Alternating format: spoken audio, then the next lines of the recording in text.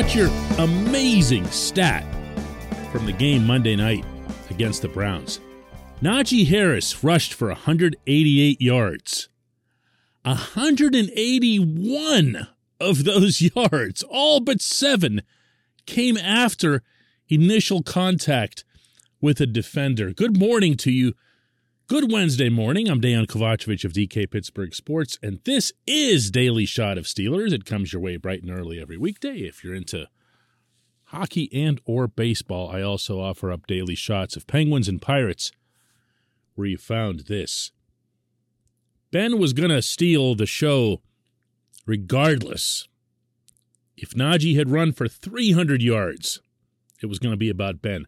If TJ had recorded 14 sacks instead of just the 4 that he had, it was still going to be about Ben. But now that we've had a chance to come down a little bit from the emotions of that experience as it relates to the quarterback, it's time to start digging in, I think, as to what really happened with that running game. The easy answer is that Najee just ran really, really hard. And you know what? It would be an accurate answer. He did. He was breathtaking at times. He was getting 5 yards on first down just by existing. You know, he just kind of leaned forward and there it was.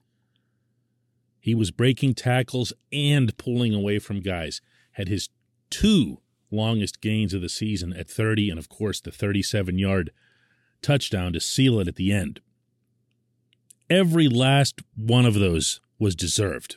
Everything he got, given what he's had to do to pick up yardage as a rookie, and now being number 3 in the entire league in rushing.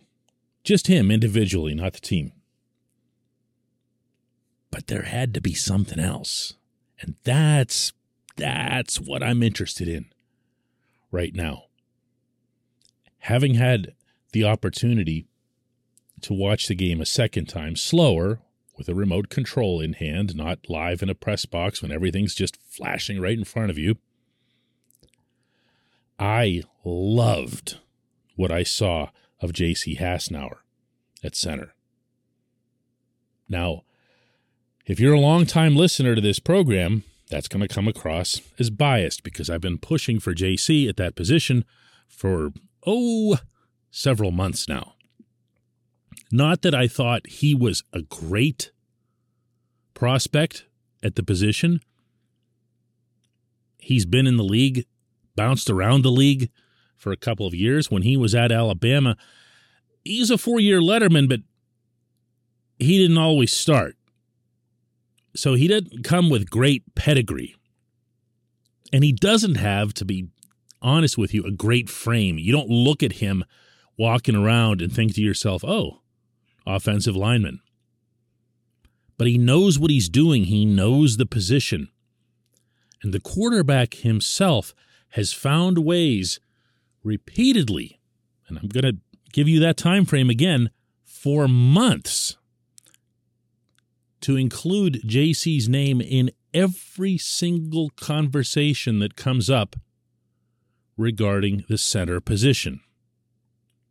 So what we saw Monday night wouldn't have been a surprise to the quarterback, shouldn't have been a surprise to the coaching staff, and whether it was or wasn't a surprise to us, what really matters is that he performed way better, and I mean way better, than Kendrick Green, Mike Tomlin's clearly anointed starter entering this season.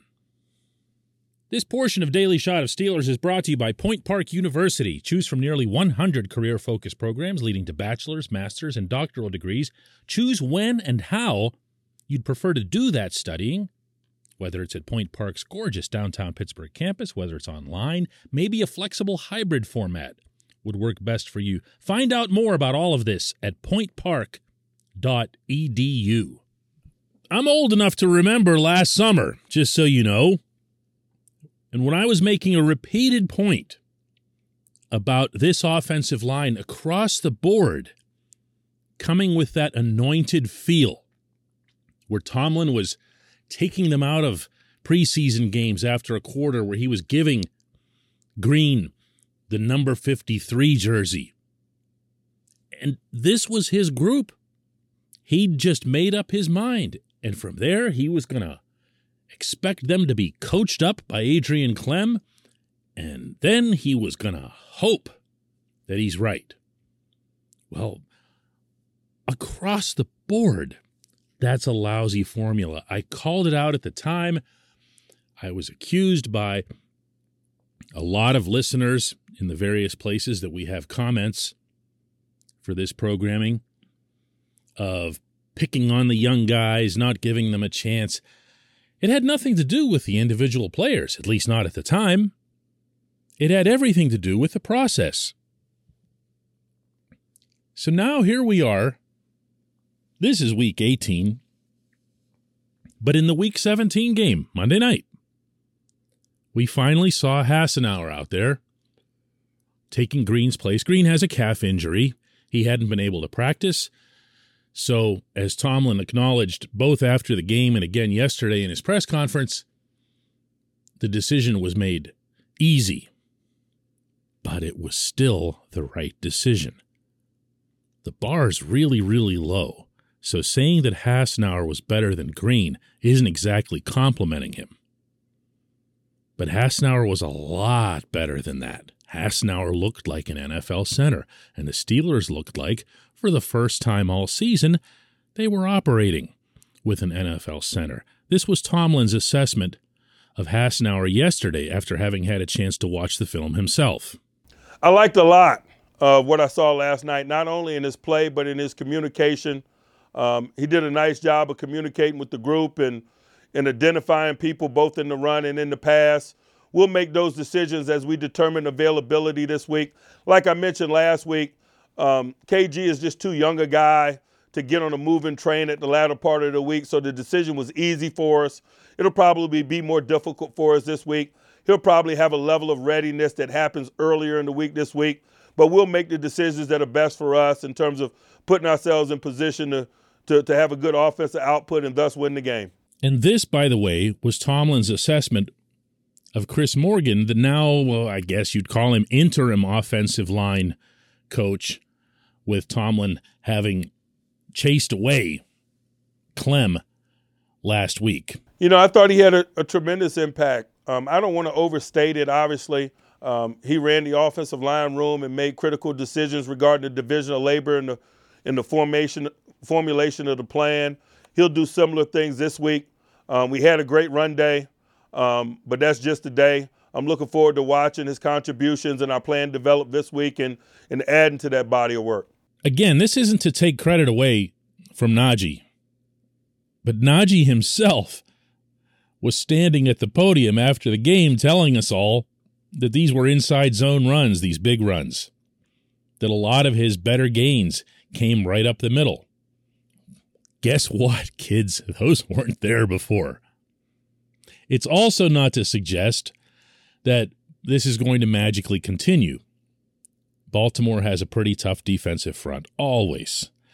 They're not going to let the Steelers run because John Harbaugh would never have a defensive scheme as stupid as the one Kevin Stefanski's staff had set up the other night.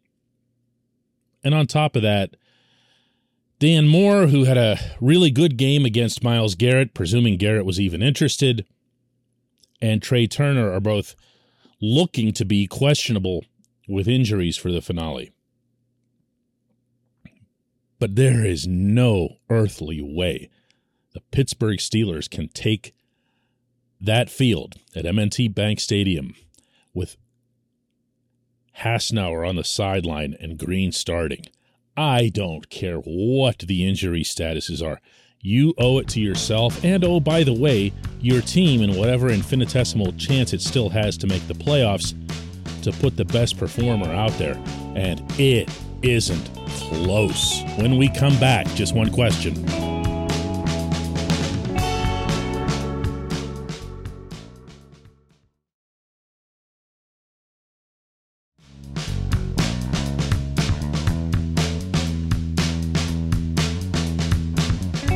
back. It's time for Just One Question, and today's comes from Mike Gregg, who asks, how much do the Steelers miss Juju? I haven't been impressed with the receivers much at all this season, except for Deontay. They looked awful against the Browns, and given their cap space, do they make an effort to sign Juju? It's funny that you ask this, Mike. I brought this up in the press box with Dale Lawley, our Steelers beat writer, as the Steelers had gotten down to the goal line for that really ill-fated set of downs that Matt Canada thought it would be a good idea to try to get cute instead of handing the ball to the sizzling hot running back 3 or 4 times in a row. Because down there is where Juju had gotten to be close to automatic, and you know what I'm talking about, those little inside slants or the handoffs on the reverse where he comes back in through the middle of the line.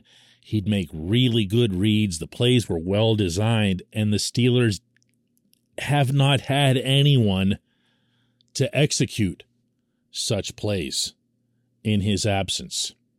It feels like Juju's been forgotten. It really does.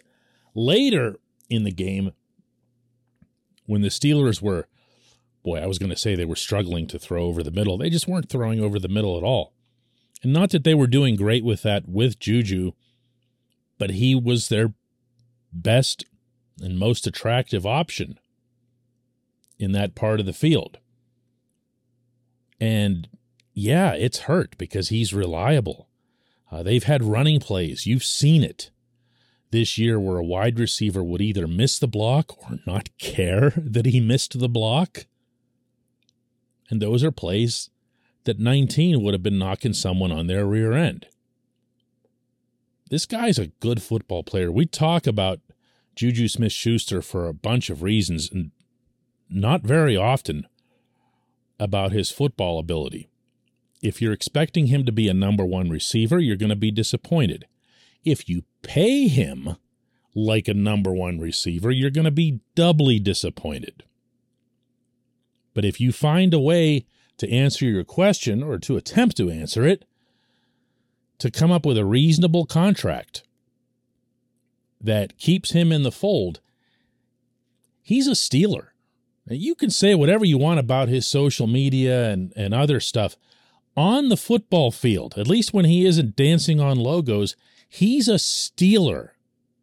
Not just because he knocked Vontaze out, but because he plays like one. He plays wide receiver in a similar spirit to what Hines Ward showed. I'm not saying he was that, but he was more that than he was what these guys are. What you saw on Monday night from the receivers, and Matt Canada, I thought was just reprehensible. Chase Claypool, 9 targets and 3 catches? Come on. Deontay, for that matter, 15 targets and 8 catches.